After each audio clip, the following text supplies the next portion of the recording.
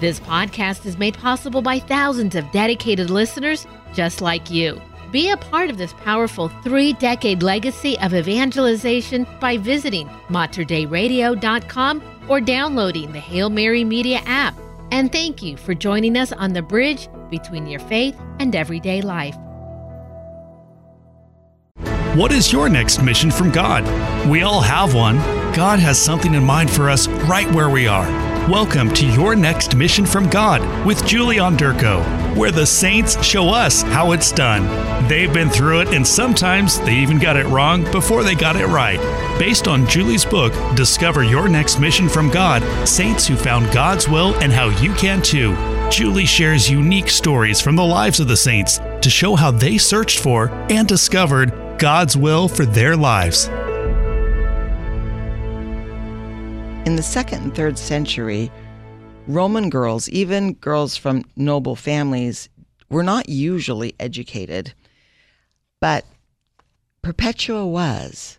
Her father really was attached to her. They had a good relationship. He was not a Christian. She wasn't raised in a Christian home.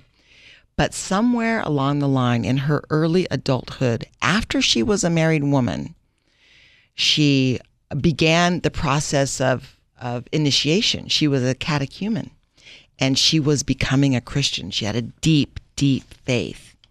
And during this time, she had a baby, a young boy, under 2, and she was arrested for being a Christian. She was arrested with another girl, her slave, Felicity, and with 2 other people. So they were arrested, and then during the initial phase of being arrested, somehow they were baptized. The Christians in prison then, in those days, had connections, and there were ways to get word out. You could pay off a guard or whatever, and you could get some things done. So somehow they were able to get a deacon in there, and they did get baptized before they were actually thrown into a dungeon. And she was really distressed because her baby was still nursing her little boy. And her breasts, they swelled, and she was uncomfortable. It reminded her of him all the time. And she was absolutely distraught and miserable initially in the prison. And somebody, probably her parents, because they were able to come and visit her too, they arranged for the baby to be brought and to stay with her for a while in the prison. And I'm going to read her quote about it. "I obtained for my infant to remain in the dungeon with me. Immediately I grew strong and was relieved from distress and anxiety about my infant. And the dungeon became to me, as it were, a palace, so that I preferred being there to anywhere else," unquote. Now we get this quote from her diary that, of course, she would rather be anywhere with her child than anywhere else, even a dungeon. You know, any mother would say that, especially a nursing infant. But we get this from her diary because, like I said, her dad made sure she was educated. So she wrote a diary, and it's not just the things that happened in the prison, which it gives us a real good idea about life in the prison and what the early church went through. But also, she was a mystic. So she, in her diary, records her mystical experiences and how this all progresses as she and her companions are led towards their eventual martyrdom. So she was a mystic.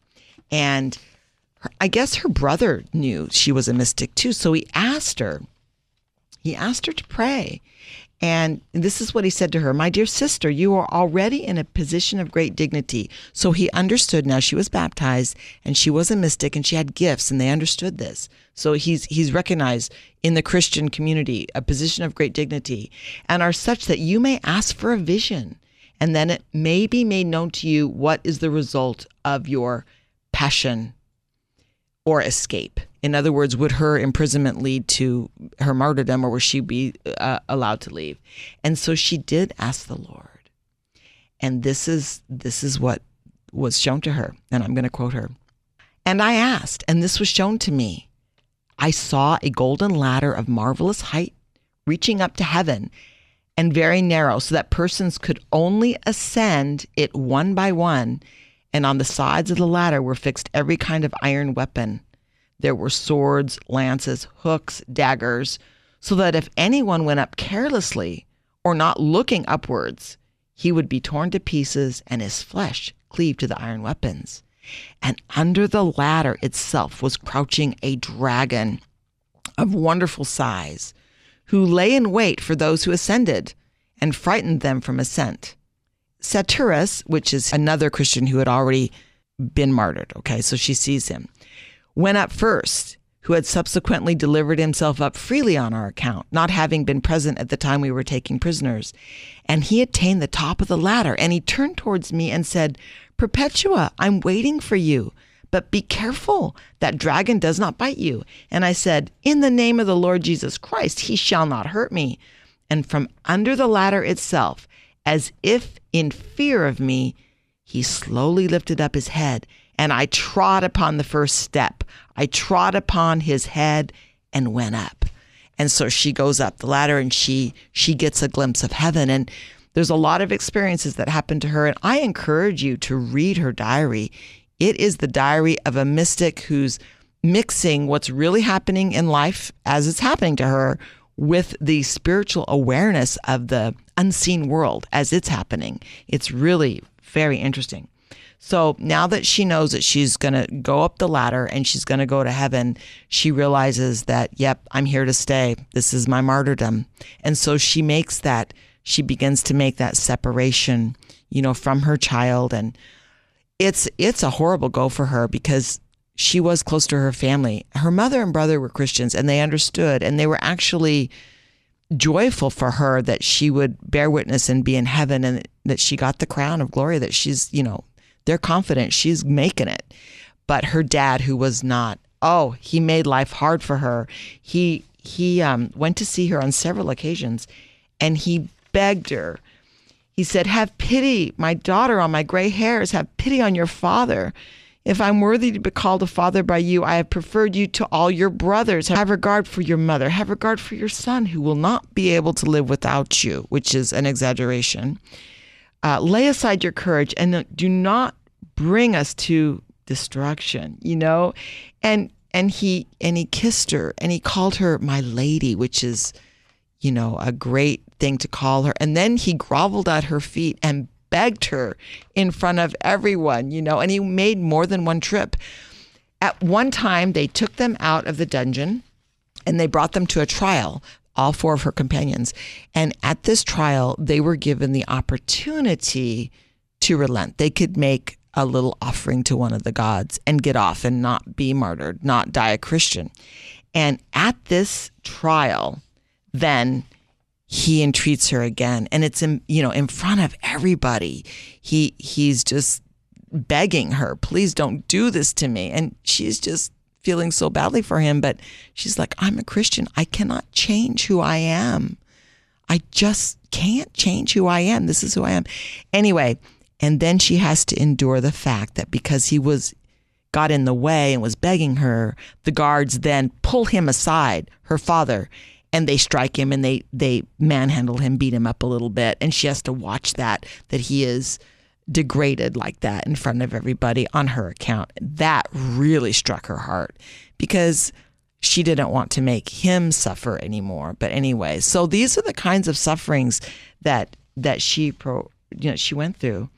The other woman who was her friend and also had been her servant, because like I say, Perpetua was a noble woman, married young. She was part of an important family. But Felicity was a slave girl in the household. But being Christian, they converted together and they were equals in the Lord. And Felicity was pregnant. She was also arrested and had been baptized.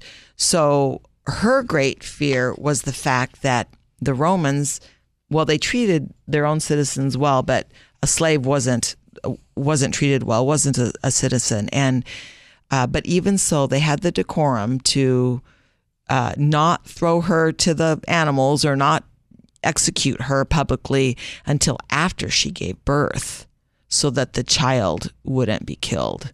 Isn't that interesting that they had that kind of, I hate to say it, decency, but they did. They weren't going to kill the child.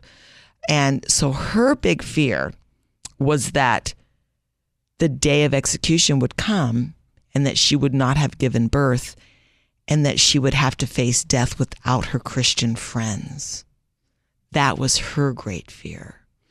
And as you know, and the Lord listened to her prayers, and she actually delivered early, and she had a little girl, and she delivered her to another Christian family who, you know, they came to the prison and got her, and they would raise her in the faith. But she was able to be, you know, thrown to the animals along with Perpetua and the two other companions. They were men. So 2 men and 2 women. I want to talk about a couple things. One, the head of the serpent, you know, that Perpetua steps on to ascend.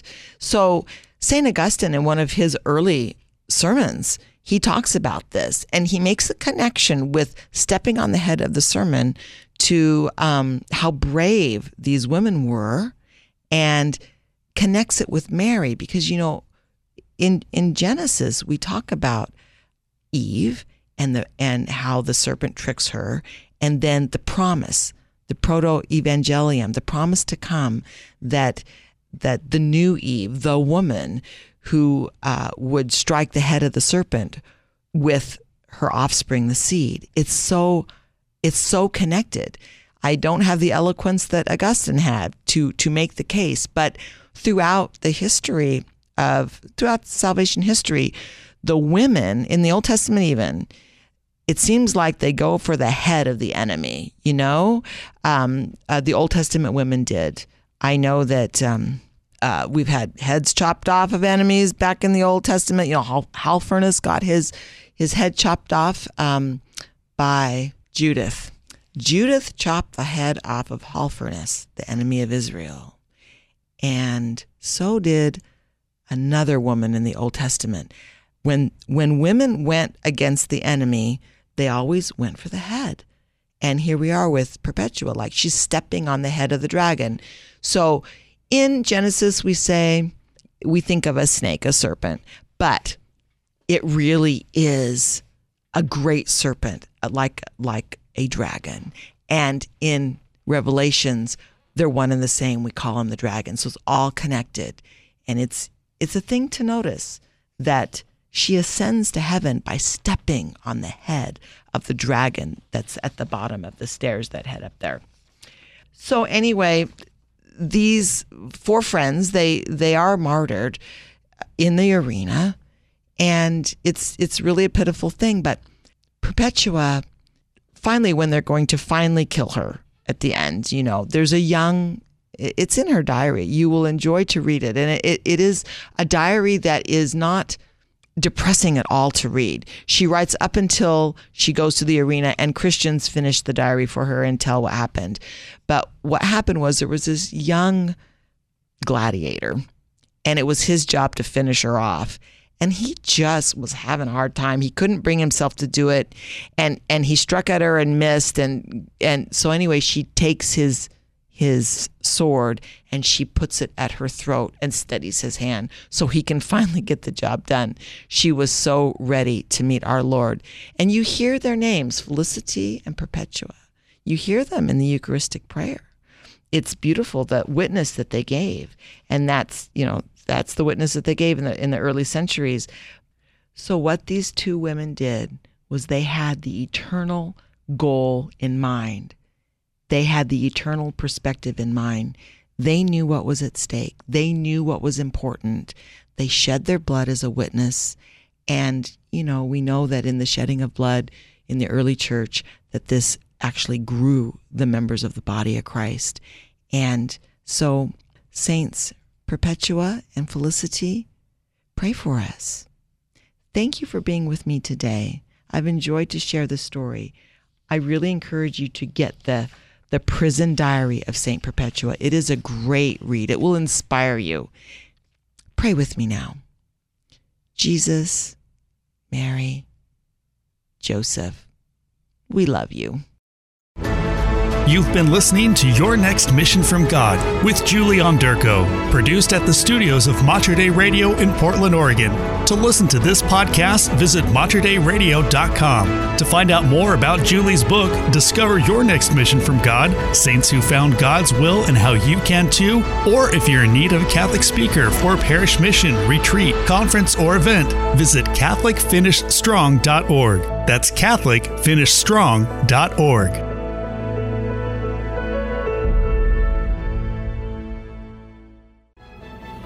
If you enjoyed this podcast, please consider sharing it with a friend.